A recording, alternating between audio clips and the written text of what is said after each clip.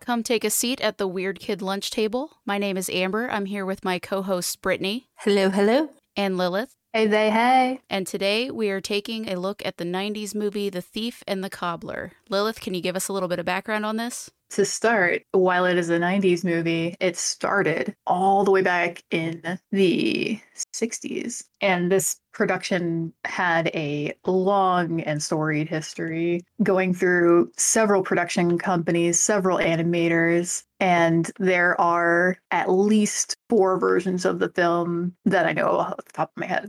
That's pretty crazy. So how many hours of animated footage did they end up having? Because you said that they made a bunch of animation scenes that didn't even get used. Yeah, so when they started this thing, the idea was to basically make this movie without a big production company. They wanted to do it just them and kind of put it together themselves with their own money. Like an indie film. Okay, yeah, I can dig it. Yeah. Trying to be the next Vizzy Pop, but in the past. In the past, yeah. The problem was they got a lot of strange people to work on it and stuff like that. There are several different problems with it, including who got to hang on to the money, which apparently was a family member. It always comes down to money and family, don't it? Yeah, it do. So originally they had put together 3 hours of animation clips. 3 hours. The one that we watched was an hour and 20 minutes? I think the one we watched was the Miramax version, so it was an hour and 12 minutes and some change, according to the YouTube. So the one that we watched, an hour and 12 minutes, it's probably including the credits. So it went from that 3 hours was just what the original person had put together. And this was supposed to be based off of a book. And at some point they had lost the rights to be able to do that. The person that wrote the book had basically yanked the permission. Yeah, they just yanked permission from them. They're like, you know what? I don't want this to happen anymore. I don't want you to do it. So the majority of what they had animated could no longer be used because there were copyrighted characters in it. Copyrighted characters. So now they have to take the story and basically create their own characters and Mary Sue's and Gary Stu's and throw them in there. They had to cobble it together, if you will. So did the book have the same title? Because I went into this pretty well blind. I didn't grow up watching this like Brittany did. Yeah. Go ahead. So I find growing up, I don't know what it is, but I'm a weird animation magnet. And I have watched some crazy stuff that I would just bring up and everybody around me would be like, what is that? I don't know if anybody remembers Fire and Ice or Rock and Roll or that weird honeybee cartoon from the 50s. But I watched a lot of that. And things like the ketchup vampire. Oh yeah, that's gotta be on our list. Oh yeah, we have to visit that one later. That one looked neat. This movie was really interesting though because it did have a lot of bigger names tied to it. It had Vincent Price and what was the guy that played the cobbler was somebody big too. Matthew Broderick. Right. They were set up for success with this cast. The animation was smooth. It was beautiful. I'm not quite sure what happened here because the story was a little weird. Sounds like nepotism and money. I feel like that's what happened. Yes, partially. So it looks like the original film was going to be called Nasruddin, which was based on a book series by Idris Shah. Yeah, I think Idris Shah. So it was going to center a character called Nasruddin, who is not in The Thief and the Cobbler because that was the character that was trademarked that they could no longer use. All these other ones, I think that they had just found that there was enough sequences with The Thief and the Cobbler in it that they were let's make these the main characters, which is probably why in the earlier versions, as in the original and the recobbled edition, which is the version that someone had made that was a fan of the work and wanted to kind of see a sort of finished version of it. It's probably why the main characters, the Thief and the Cobbler, do not have speaking lines in that one. Yeah, because they did in the version that we watched. The designs are all really neat, and that might be tied into the fact that they had to create things since they no longer had permission to use their source material. The thief's dialogue, inner monologue, though, was probably one of the funniest parts of the movie for me. His inner monologue was bananas. It was killing me because at times he legitimately sounded like a bad Jeff Goldblum impression. And I'm not quite sure if that was like intentional or if the person just did that. I think that Jeff Goldblum was probably pretty young when he recorded those, potentially. Well, let me see which person had actually done that voice, because it's somebody different in each version of it, I think. It looks like in the first one, it's unknown. In the second version, it was Ed E. Carroll. And the third was Jonathan Winters. Oh, okay. I'm not sure which one we saw. We saw the Miramax version is Jonathan Winters. Okay. Yeah, we saw what ends up being considered, I believe people would consider this to be the fourth version. With like, if you look on like the Wikipedia, it has 3 versions of it. The recobbled edition I would put in between the original and the Fred Calvert version. Okay, because we tried to watch the recobbled one and it was just a little bit too chaotic. It was it was something. Like, it's definitely something that I could watch, but I know that Brittany was not having those. No, I couldn't do it. It was the never fear coming out of that crowd. I was like, no, it's literally the storyboard versions. It's literally nails on the chalkboard. I didn't like it. The sound quality was poop. It was just poop. So I didn't go back and watch the recobbled version, but we watched a little bit of it at first to kind of get an idea of it. And there's like a lot of differences between that one, which is kind of the closest to like the original that you can get without just seeing bits of the original version. There's a little bit of a recoloring and stuff like that, but it's just got little storyboards in there. And they changed a lot just in the little piece that we saw from the Miramax version. Yeah, the Miramax version had a whole song and dance number that was poorly drawn in. Yeah, those did surrounded not. by the original animation that was very beautiful. Like those roses were just chef's kiss. So yeah, the roses were beautiful. Yeah, like you can tell. To me, the biggest part that stood out during the musical numbers that they added in, that first musical number they added in with Princess Yum Yum's hips. Oh my gosh. They made her hips little. They looked like the kind of level of drawing that I was doing when I was like in high school, and that I probably still do because I don't actually practice drawing. It's like 2009 deviant art. Yes, that is the aesthetic. Princess Yum Yum's dance number at the beginning is exactly the aesthetic. But I have to say, like, when she's not doing that weird dance number, she's beautifully drawn. Something about the way her, like, face is, her eyes, like those long lashes. It's just very aesthetically pleasing to look at. Yeah, and I actually really like Princess Yum Yum's character. Like, for something that started out being produced in the 60s and ended up finally being released from Miramax in the 90s, her character, like, she had agency, like, she had wants, she was confident in herself. They actually made a pretty well-rounded character. Yeah, she wasn't like the Disney damsel in distress that you got at the time. She was also like super slim thick. She was fucking stacked. Oh, yeah. Like Barbie. Yeah, she looked like she was going to fall over. She definitely had a Barbie curvature. And it's interesting because if you think about it, the Disney Aladdin came out. I don't know if it was before the Miramax version or after, but either way, this had been in production for a long time. And Disney definitely borrowed from this animation. It was a year before the Miramax Aladdin. Aladdin released in 92. Miramax released in 93 or 5. Can't remember exactly. So a version of this film had already been out by the time Aladdin came out. Yeah, Aladdin was 92. This was 93, the version that we watched. And the Fred Calvert version, which is the one in between, let me see when it came out, because that one would have definitely been out already. Well, Disney's kind of known for like riffing on stuff, aren't they?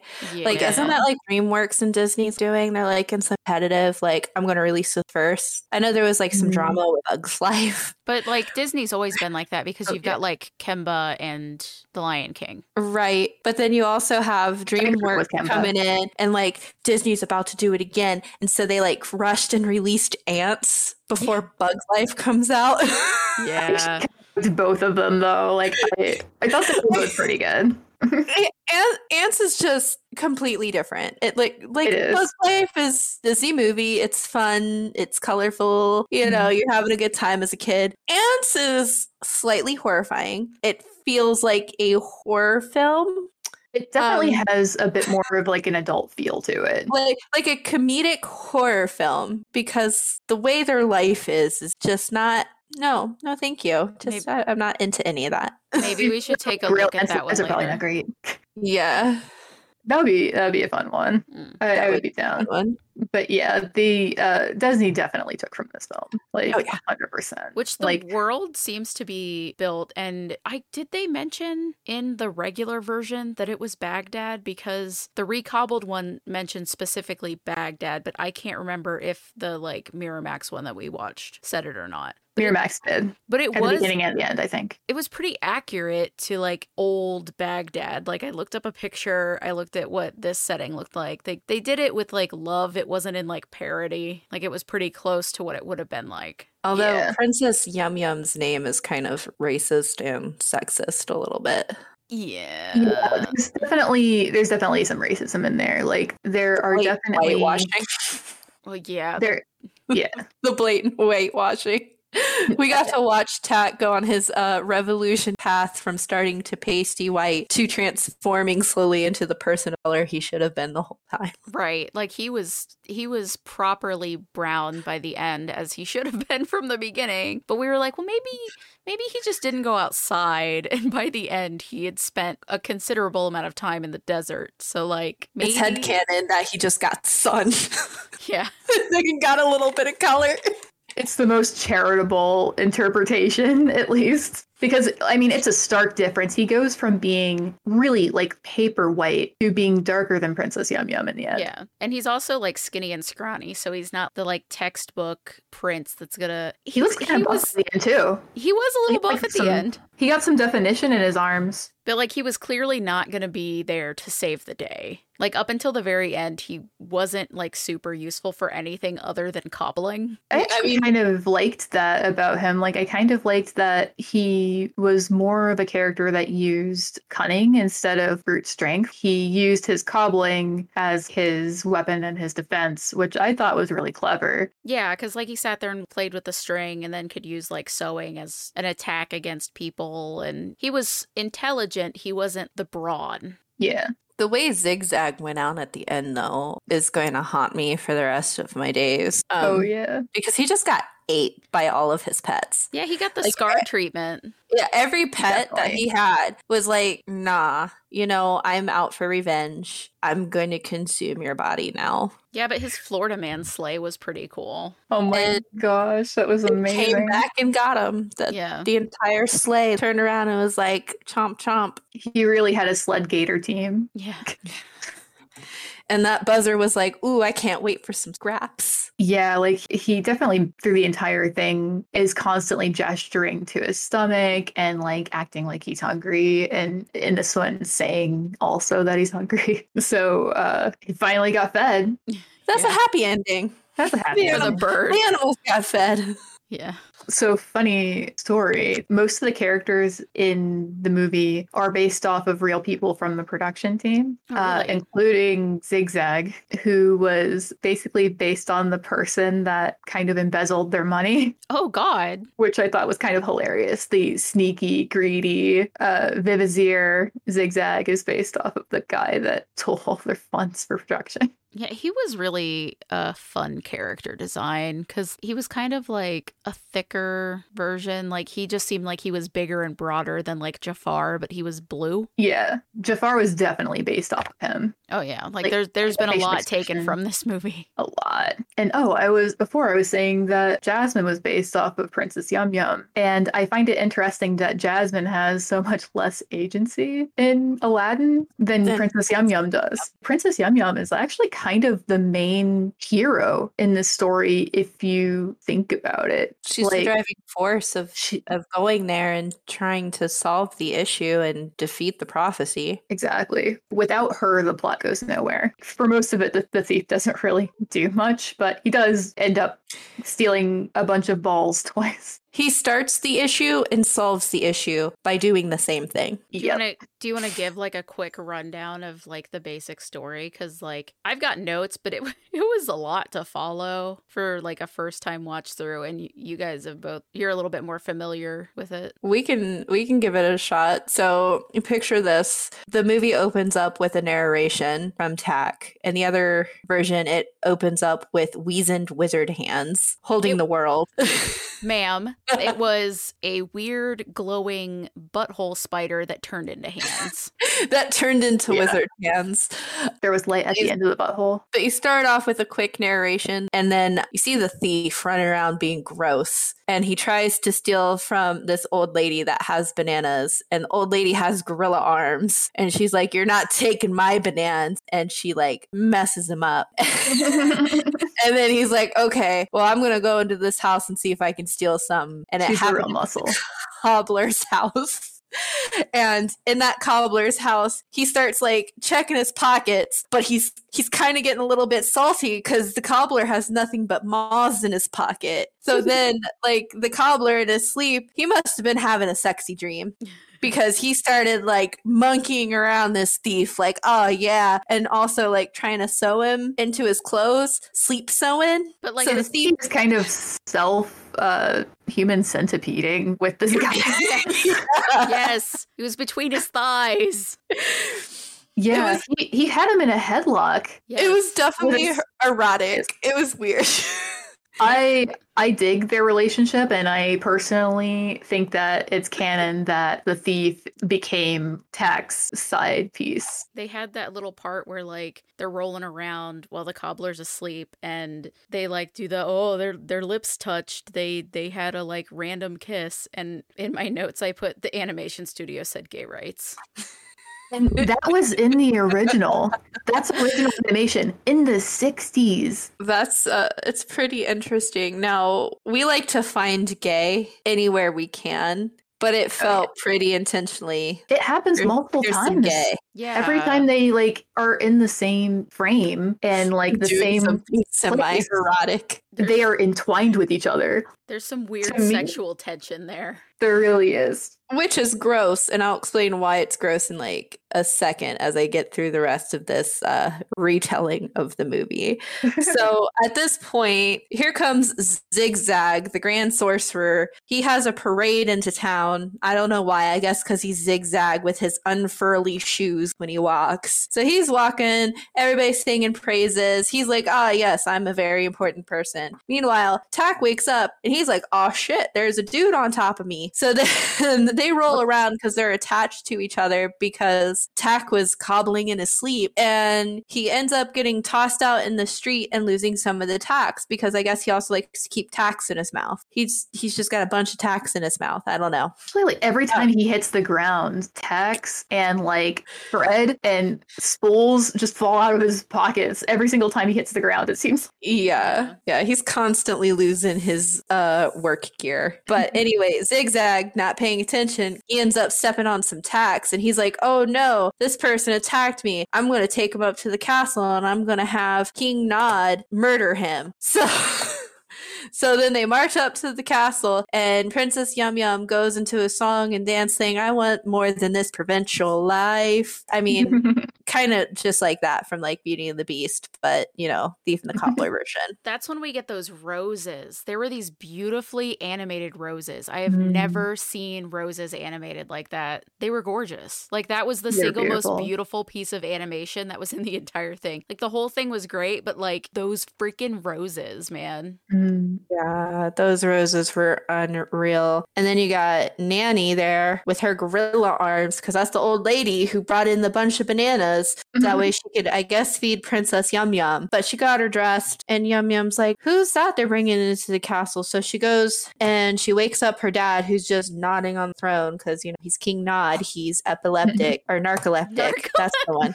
Yes, narcoleptic. No, seriously, if you are epileptic, do not watch this movie. No, Yeah. oh god. We need to put that warning. Go ahead, Amber. I had to look away a few times because it just does some like black and white flashing. So if you have seizures, maybe don't watch this movie. I'm not sure if Skip it would this trigger one. anything, but like better safe than sorry.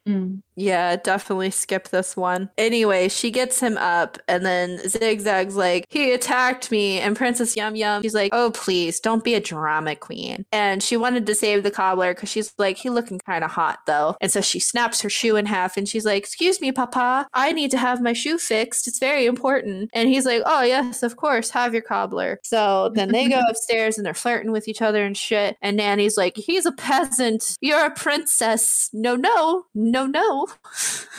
And then in the middle of all this happening, the thief's outside swimming in sewer water, trying to figure out his way in the castle. Right, like maybe that's why he was green. And had flies trailing all over him, Like it's just like leaving comfortable in slippy there. snail trails. Because there's that scene where like it looks like they're all leaving like slippy snail trails. That was the beginning when he's trying to steal the bananas from the lady. Yeah. And she beats the shit out of him because, like, she's got those giant gorilla arms. She does got gorilla arms. She is the real muscle in this movie. Oh, Absolutely. she's really the one that saves day. Anyway, long story short, the thief gets into the castle, sneaks in through the bathroom, sees that Princess Yum Yum is bathing, was about to leave, and then was like, oh, that's a golden jewel encrusted back scratcher. So he steals that, runs out, because he's like, I don't need to see naked women. I'm not into that. And he ran off, and then here comes the cobbler. Well, he really gets tripped by the cobbler by accident because he's just sitting there. And then he's like, holy crap, what are you doing? And for some reason, the thief's like, I'm going to grab the princess's shoe, even though the other pair is not together. So he's just stealing one shoe. It's not even gold or anything. No, it was ripped in half. Like he was fixing a broken shoe. So you took a half broken used shoe. I don't see any value in that. Anyway, he's running with the shoe and I guess the jewel encrusted back scratcher, and the cobbler's like, thief, stop, give me back the shoe. And then that's where like they run into those black and white flashing hallways. And then eventually they split off and the thief gets out and the cobbler runs into Zigzag, and Zigzag's, oh, you finished the shoe. Great. Now I'm going to throw you in the dungeon. And so then he just throws him in the dungeon and said, bye, I hope you starve and die down there. And then later on, they were having like a festival and some shit where there was some jousting. No, they played polo. It was polo. Yeah. Sorry, I keep thinking the movie's set even older, but And the polo kind of like, I don't know, the way that the polo scene looked reminded me of like a Bosch painting or something. Yeah. Like a Garden of Earthly Delights. Like really actually a lot of the chaotic. movie does. Just a lot going on. Mm-hmm. visually, yeah, they made a lot of interesting design choice for everything. The backgrounds are all like super detailed. The backgrounds have a lot going on. At least the original ones do. They're really intricate and like they even have some really cool visual, what's the word I'm thinking of? Like illusions, essentially. Like those old paintings with the stairs that go everywhere. Oh, yeah. Because when they were like walking out, it did the thing like with the stairs where they walk down one but come out a place where you think they shouldn't be able to. Yeah, it's really interesting. There's a lot to look at for sure. Yeah, it's definitely an interesting movie. Anyway, picking up where we left off. So they're having this thing. While they're having this thing, the thief is like, I'm going to steal these balls. So I guess nobody was paying attention because my dude, Mr. Thief over here, is vaulting up this giant tower to the very tippity-toppity of the tower where you get money shots of his feet. And he finally steals these balls and these balls disappeared and King Nod's like, oh no. And then he has some premonition and he like a nightmare where the prophecy is like, the one eyes are coming for us. The one eyes. Oh no, the balls are gone. We need to stop the one eyes. Can I just say like how much that really got me? Because it was like, oh no, the balls are gone. The one-eye monsters are coming. like it can't be like not on purpose, right? Like, right? Like there were like dick buildings in the background. Like this had to be on purpose. Like this was hidden there for the parents, right? I feel like it's an LGBTQ movie, and you can't change my mind. Yeah, there are a lot of like little scenes in there. In the version that we watched, they cut a couple of scenes. They cut the prostitutes at the beginning, and then I know that there's a scene in there where the women that make up the throne of the main antagonist are like dancing around, and they took that out of this version as well, the Miramax version. So it's a little. I guess they were trying to make it a bit more kid friendly, but they still left in so much stuff. Yeah. Okay. Anyway, so Like Brittany, the thief got the balls. Where do we go from there? So the thief got the balls and he's like, okay, I'm gonna disappear with these. And then that's when Princess Yum Yum and the king and everybody's like, what do we do? What do we do? And then Princess Yum Yum's like, I'll go talk to the good witch, which King Nod at first didn't know anything about the One Eyes, but suddenly knew their entire history and backstory and was explaining that to Princess Yum Yum. Right. He was like, I wish I had a son. And Princess Yum Yum's like, you don't need a son. I'll go do it. And so her and the cobbler go on a caravan adventure to try to save the gold balls, and the one-eyed creatures ended up stealing the gold balls. And you it was you missed the part where Zigzag was like, I can help you if you let me marry the princess. Oh, her dad was just more. like, her dad was like, fuck no. He like values his daughter and was like, you're not good enough. Yes. Bye. He definitely tried to be Jafar in that situation from Aladdin. It was just like really refreshing that the dad wasn't like, oh yes, shady character, I will let you marry my daughter. He was like, no, dude, go away. He laughed in his face. He's like, hell no.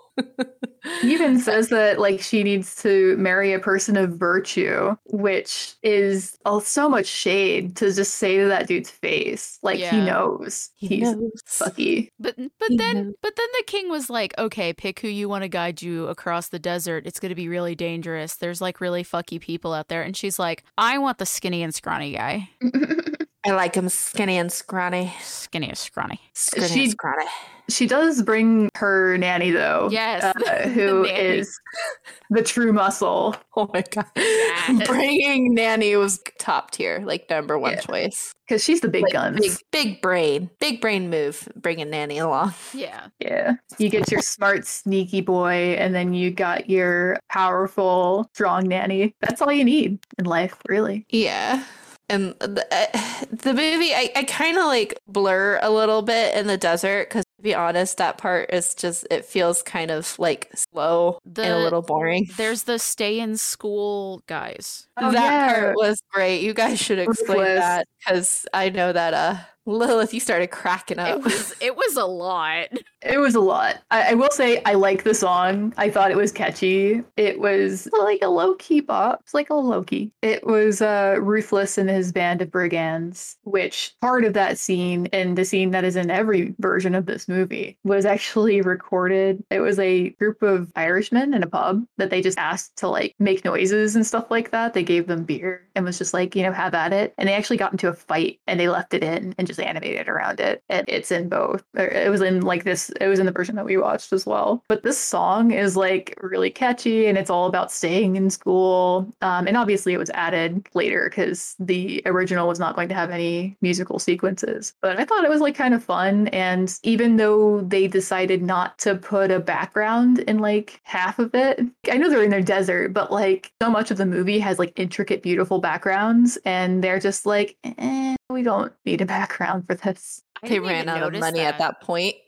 I didn't even notice that because the guys were like so interestingly designed. Like their designs were like fantastic and horrifying. I'm pretty sure they were an army of undead, gruesome men. Yeah, like they had to have been dead. I can't imagine them being alive and looking like that. There was honestly like a lot of like little hints that they were kind of undead because there was definitely that little creature that was with them. I think it might have been a snake, but half of it was bones. Yeah. And half of it like had flesh on it. So like it does seem to me like maybe they might be like undead a little bit, but they had like some Frankensteins, right? Like they looked like they were sewn together almost. Yeah, they were like stitched together and they had some low-key, are you afraid of the dark energy? But the way that they moved was so fluid. It was so weird. It was really top-notch animation for those scenes. Yeah, maybe that's where like all the new animation budget went to when they like did the filler scenes. They're like, okay, these guys are gonna do this stay in school kids bit, and then the princess is gonna be like, wow, you guys are great. Be my royal guard. And I get why you kind of glazed over this part, because they don't serve really any narrative purpose. No, like once they hit the desert, things kind of get boring. I mean, yeah, the undead guys were really funny, but like, you know, you have the thief acting crazy, climbing up mountain hands, and then like it's just, I don't know, it's just kind of boring in the desert. And then they reach the witch, and suddenly it moves really fast. Yeah. That's Zigzag gets to the one-eye guy who has got the turtle mouth. Yeah, he's got straight turtle mouth. I had never seen the inside of a mouth of a turtle before. I never want to again. I can never unsee that. I thought that was common knowledge. I'm so sorry, guys. It was awful. It is etched into my mind for the rest of eternity. If anybody out in the audience yet seen what the inside of a turtle mouth looks like, just Google it. Google it. But like, know that you've been warned. Like, it'll be fine. It'll be fine. Know that you cannot unknow once you know. Yeah. It's fine. Everything's fine. Crush will just have a whole different meaning after that. You know, for how long it built them up having to get to this place and go see the other eye witch. She was, what did they say? She's like the sister or the twin of the other evil one-eye guy. She's the sister of One Eye, and she has his other eye. So her voice was fantastic, but she was like barely in it. 2 seconds. 2 seconds, wispy wind witch. But her voice was great. Yeah. Like, it was so like textbook, this is a witch character. Yeah. Like, they definitely got some good voices for it. Zigzag was played by Vincent Price in every version of this, I think. Yes, he was fantastic. Awesome. He was so good. He was so good. And also, Zigzag speaks exclusively, from what I could tell, in iambic pentameter.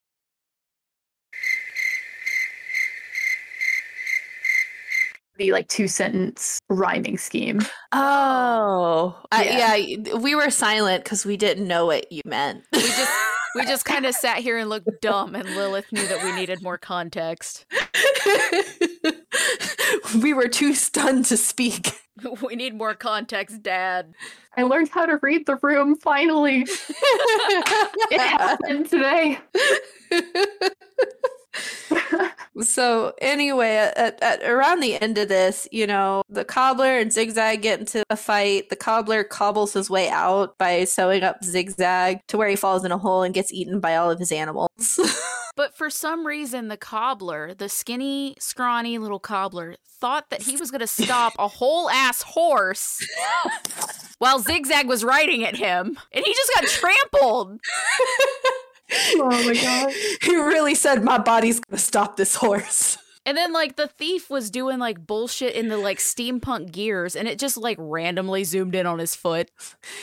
They were, like, it seems like most of the time it was his feet, really, that they were zoning in on. So they must have just, you know what, like, from what I understand, based on that one episode of King of the Hill, apparently people who are into foot fetishes are into, like, smelly feet or something like that. So that's probably why they went after the thief. I mean, I was definitely confused for a few moments because I thought I was watching a Quentin Tarantino film because of all the feet service. But I was wrong. It was this weird Andy animation that Miramax, WB, all these production companies bought and passed around.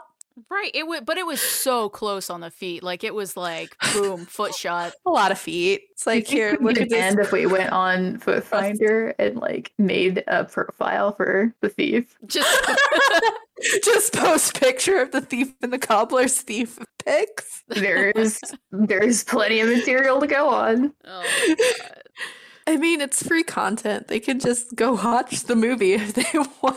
It also sounded a little bit questionable when the cobbler is in that like mist fighting Zigzag. Like they were making some questionable noises. And Princess Yum Yum just standing there looking at the smoke like, what's going on? What's happening? She was looking respectfully.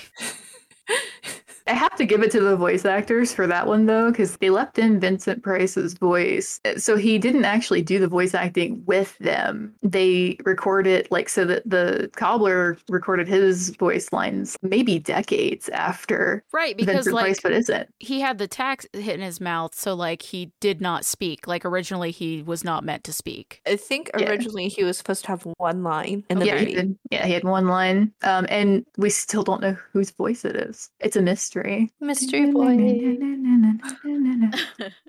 Which is kind of cool. It's good to know that there are still mysteries out there. Yeah, unsolved mysteries. Miss that show. Let's So- not derail.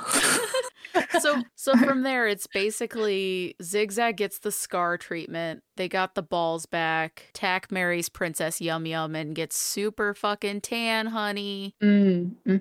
Yeah, he turned into a person of color at the end. Oh yeah, as he should have been the whole time. Like, I guess it's just all that time indoors. I don't know. The king was pretty pale too. Yeah, but Princess Yum Yum was a legit person of color through the entire movie, as she also should have been. So, like, that was the one thing they did kind of right. Yeah, they definitely had some issues with portraying race in here, but also just the skin tones are all over the place. For Like, how early lot in of the people. 60s was some of this made too? Because that could be prior to like Martin Luther King and all of that stuff. You know, I'm not sure. It just said it was like the idea was conceived in the 60s. I don't know if you found anything like specific, Lilith. Let's see. Yeah, it looks Some investigations.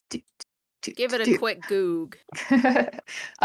64 Okay. was when they started to get production going. But that doesn't Oh. necessarily mean that it was like colorized then. So like it I don't know. Cuz like the cobbler is legitimately like paper white at the beginning. So Yeah. it kind of makes me wonder if like they ever colored him in, if like somebody just forgot and they liked the way it looked. It's interesting. Like, it's possible that they may have done that. It's hard to say because all the pieces of animation that were done early on in the original production team, it's peppered throughout the film. So there were pieces of it that were all the way through, and even in parts that were like in the original, it was like that. However, when I'm thinking about it, I don't know if those were the original colors because I know even in the recobbled edition, they recolored a lot of it. Oh, okay. Because the original it was very yellow orange. It had almost like a yellow wash. It was like dated. It was like of the time that it was originally from. Yes, exactly. Okay. Because like the thing that was really confusing to me is that like they had this really great cast. The animation was beautiful. Didn't you say that like some of the animators had like worked on the original Grinch film? Like the animated version? Mm-hmm. The original animation production head, Richard Williams, was the person, I believe, that was working on it. So like this was set up to succeed and it just kind of like faded into obscurity. Because like I had only vaguely heard about this and Brittany was like, this is a childhood movie. Yeah. Because I just watched the weirdest shit when I was like a child. Like some really obscure animation. Right. Like the most obscure I got was like The Last Unicorn, which isn't even that obscure anymore. Like everybody knows what it is now. But like at the time, not many people did. But this one, I was like, what in the world is this? I got a hold of a lot of, like, maybe not necessarily a lot, but I got a hold of some interesting animated movies and shows and things like that from like the bargain bins, because that's mostly where my family shopped from when we got movies and stuff, especially like when we were kids. Like the kids' movies that they all got, all of it was dollar bin stuff. Yeah, or 50 cent Big bin. Lots dollar bin is where I got like majority of my Sailor Moon VHS. Oh, those are so good. We always just like rented stuff. Like I rented stuff from like Blockbuster, but it was not usually like these off the wall animated things. Like I rented like movies. Rentals for me, rentals were lost on me because every time I went to Blockbuster, I rented Biodome. I'm not even kidding. I seriously.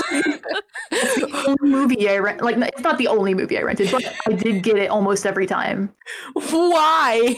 Why Biodome? I have no idea. I don't know. I watched it recently just for the heck of it, and I was a weird kid. I mean, clearly we were all weird kids. I mean, we put it in the name of the podcast, but like, I remember renting like obscure video games from Kroger. So I did more like Kroger video games and stuff than like actual movies. Like there was like Bomberman Fantasy Race, Ooh. which like nobody knows what it is, but it was like my cousin and I, it was like our favorite freaking game to play. Awesome. There's a lot of good, weird old games. A lot of really weird, obscure, awesome VHSs, like the McDonald's VHSs they used to provide you that you'd get from McDonald's. And it would be like full on like 3 episodes on a VHS of Ronald McDonald going on an adventure in whatever land.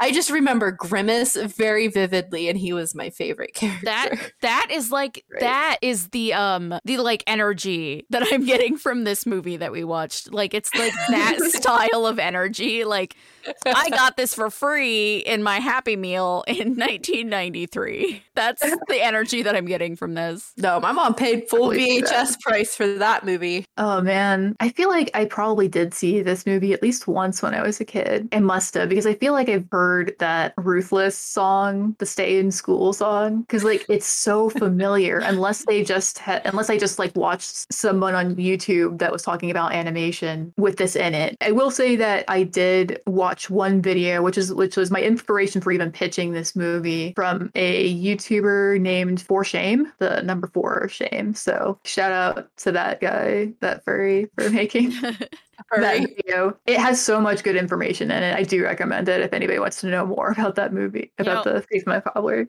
I feel like it's a good thing I didn't know about this movie as a kid, because I recently started doing one of those like draw a screenshot in your style thing, and I did it for The Last Unicorn, and I realized that like my art style is heavily influenced by The Last Unicorn, and it would have been very heavily influenced by Princess Yum Yum because her design was so good. Oh yeah, she was fun. She was the design of the Cobbler too. Like she really was. Princess Yum Yum was top notch. The person that they had voice her, I feel like, put a lot of energy into the role as well. Mm-hmm. Did we look up who that was? I think it's Jessica Biel, I believe. What? No way. Jennifer Beals. Okay. Other Beal. Or Beals. Oh, there's a beer called Princess voice. Yum Yum. There's a beer called Princess Yum Yum. Is she on the bottle? What kind of beer is it? It is a raspberry Kolsch from Denver Beer Company. I don't even know if they like meant to make that reference, but when you Google Princess Yum Yum, it is only that beer and pictures of this woman that come up. Okay, I will say that if you look at the colors of the can, they're the same. Yeah, it is her color palette. But I was trying to look up the voice actor so I could see what else she's been in. Because like, I was wondering if the color palette for the logo was the same as what's on the bottle, just to see if they really did color it after her. Man, they really just had like so many like hard hitters in this. It's really unfortunate that it didn't get as big as it seems like they were anticipating it. Like it didn't get finished. Like the animation really shows that so many people put so much into this. Yeah, and there's a lot of irony in the fact that they started out trying to make a production that was, their own, that was indie, that didn't have the big studio name on it. And then in the end, it ends up getting picked up by Disney and like Miramax, some of the biggest studios ever. Yeah,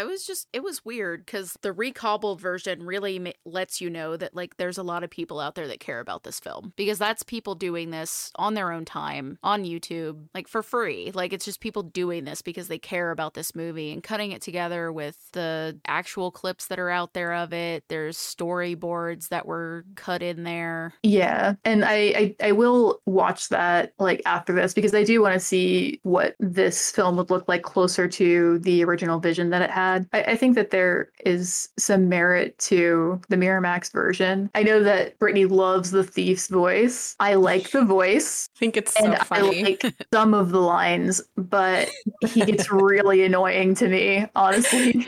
It's so stupid, and that's why I love it. Inner monologue is just absolute bananas. But when he starts talking like Jeff Goldblum, that's when I was like, yes, I love this. I love this man. But because of the like cadence that kind of like speaking way is, it also kind of just makes him sound like a gay man, like a stereotypical stereotypical gay man. It's like that voice, which I love because, like, I'm just a little non-binary bi little gremlin, so anything to have like some semblance of representation in any era, especially something that old, which I don't think it was on purpose at all. It's just like the way that person speaks sometimes. And honestly, like, I don't think it's just the way he speaks, because there's scenes in there, like, I personally still in my heart of hearts believe that the thief and Tack like have a secret relationship. It's his little side piece. Yeah. I bet there's a fanfic about it. Oh, no! Hold on, I'm about to search. Definitely look that up. In the meantime, let me ruin your life. One of the lines that I do love from The Thief is where he tries to claim that he's pregnant to get somebody to show him mercy or not attack him. And considering all of the scenes he had with Tack before that, obviously it's his. Oh, yeah. So if anyone out there wants to like draw what Tack and the Thief's baby would look like, there's an AO3 tag for this movie. I know what we're all doing after this is done. Oh my gosh. Oh, I found a one shot. Oh no. Let us know if you want. Fanfiction.net. There's once lived a cobbler. This person wrote in their notes just to kind of give a taste on this. I love The Thief and The Cobbler. Hands down, it is my favorite artistic film. Both the cobbled version and the edited version. I was brought to it by Nostalgia Critic, my favorite critic, by the way, and just fell in love with it. So here's my second fic of it. I hope the fandom grows in popularity one day. Do you want to hear the little blurb about the one that I found that's the thief / cobbler on AO3? Oh no. Bring it's it going on. to be absolutely feral, but yes. Okay. It says, in need of an outlet for his energy, the thief continued his swiping spree while hiding from people. There he would formulate a complicated plan to steal something that needed more than just quick hands. Will he succeed? Ooh. My interest is piqued. I'm so intrigued. Oh no. Oh, by the way, anyone listening, let us know if you want us to do a dramatic reading of any of these fanfics. Of any fanfic. Any We'll even fanfic. do My Immortal if that God, tickles my- anyone's fannies. Yeah, why not? That could be a special I'm if like- people are into it. That'll be a whole ass mess because I'm like slightly dyslexic, so I trip over myself a lot. But Oh, I'd do voices. I would make voices up. I 100% would be on board with it. I would just read slower than y'all.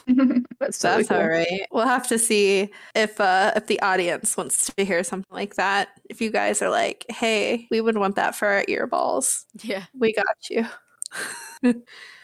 Also, definitely at me for those thief / cobbler babies. I'll share them to our group chat. Yeah, but I mean, overall, what would you kind of like rate this movie? Because it's solid. Like, the animation is solid. The story is not bad. It could be better out, but it's not bad. Do you want to go It's- first? You guys are thinking so intently. Because this was my Hard. first experience with this. So, like, it was a lot. You'll be more honest because you're not clouded by nostalgia. So I personally feel like the animation was gorgeous. There was a lot of care put into it. It's very clear that not everything is animated like this anymore. It did need a fair bit of narration, but that also kind of leans into the fact that it is an unfinished product. Like, yes, they did cut it together. They technically finished it, but it was not finished in the way that it was originally intended to be. The thief's part could have been a lot less. The character designs were really interesting. Like, even some of the background characters, like Zigzag had like those 3 dudes like followed him around, and the one had like a corkscrew nose. That was bonkers.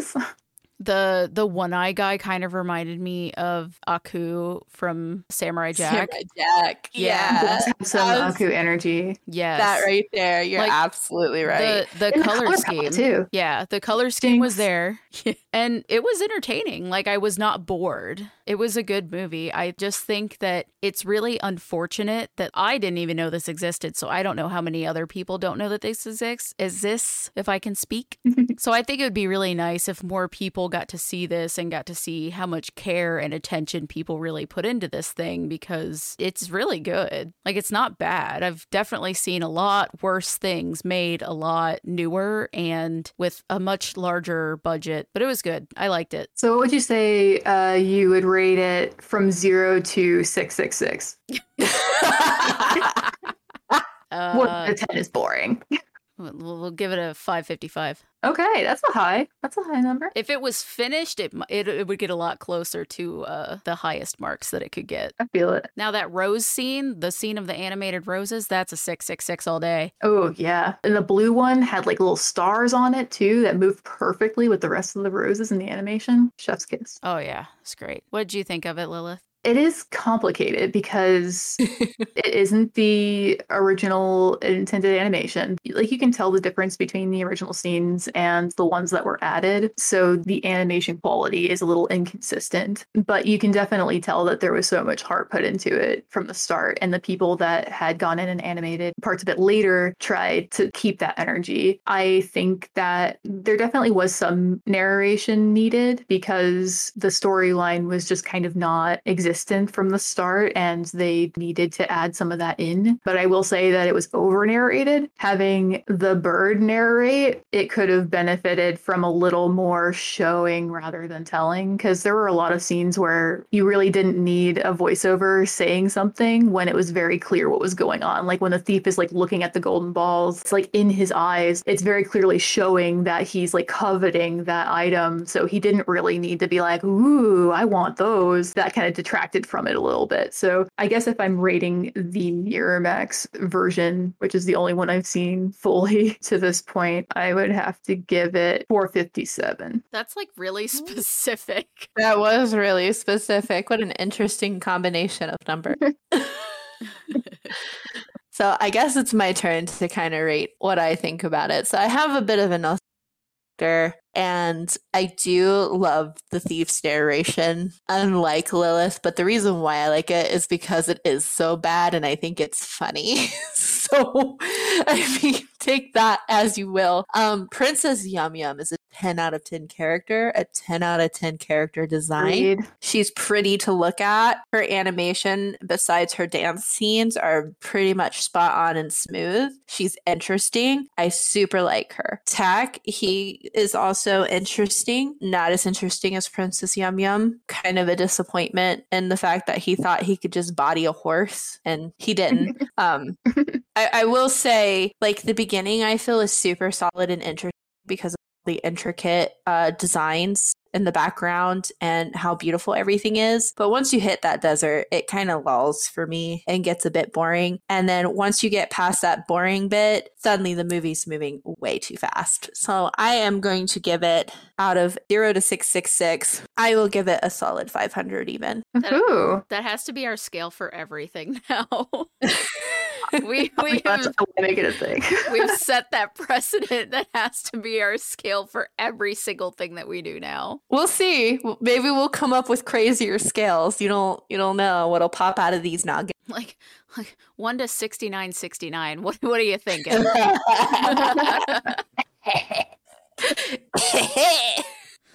Oh man.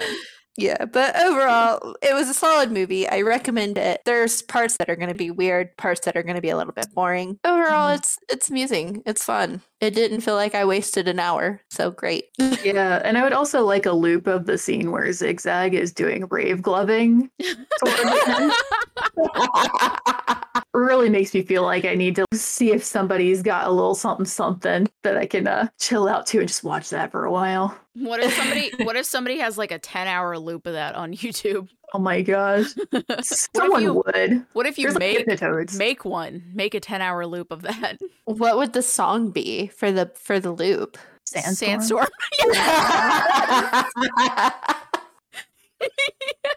It's the only answer. That was the only answer. They are like in a desert. I didn't even think of that. I just thought of it for the memes. Oh, really? That was actually why I thought it was Sandstorm.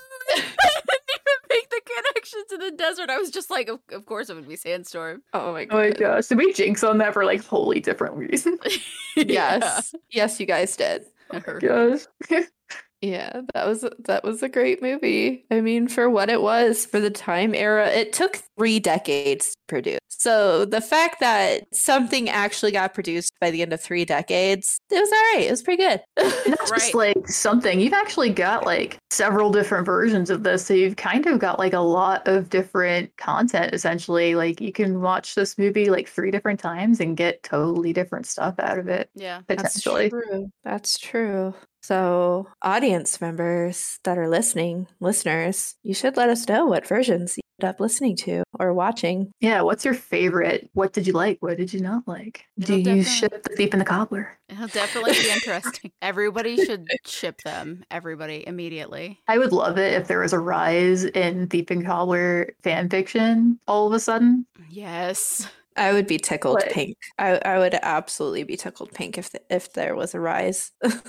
Oh yeah. Even fan art, just a little bit fan art, just a little bit. Like he swam around in sewer. He's super gross. Like he swam in moat poop water around the city. That is toilet sewers that gets dumped into their moat around the city, and he just swam in that like it was no big deal. My hope for him is that whenever the cobbler had married Princess Yum Yum, that the thief just kind of became part of their harem. Yeah. And like just like a concubine for them, and that he got access to showers. Well, I mean, 'Cause- they ended up hiring him to guard the balls that protect the city. He's near the palace. You cannot tell me that Right. he is not. Am I right? Like A little he's bit. he's protecting more than just those golden balls. Well, I guess tax are golden now. Can't stand you. Do you guys have any final thoughts for this one? Just that it's a fairly weird movie. Zigzag sucks. He's like a dollar store or Wish version of Jafar. But yeah, Princess Yum Yum's great. I love her. Yeah, I would say it's a good movie, asterisk, asterisk, asterisk, because there are several caveats. If you keep in mind That it's that there was unfinished, yeah. originally, it is unfinished. There is originally no story, and they had to work with what they had to work with. It's an amazing movie. Oh yeah, they did good considering that. And I really do hope that more people find out about this. And thanks, Brittany, for bringing this to our attention for like a ridiculous first thing for us to talk about.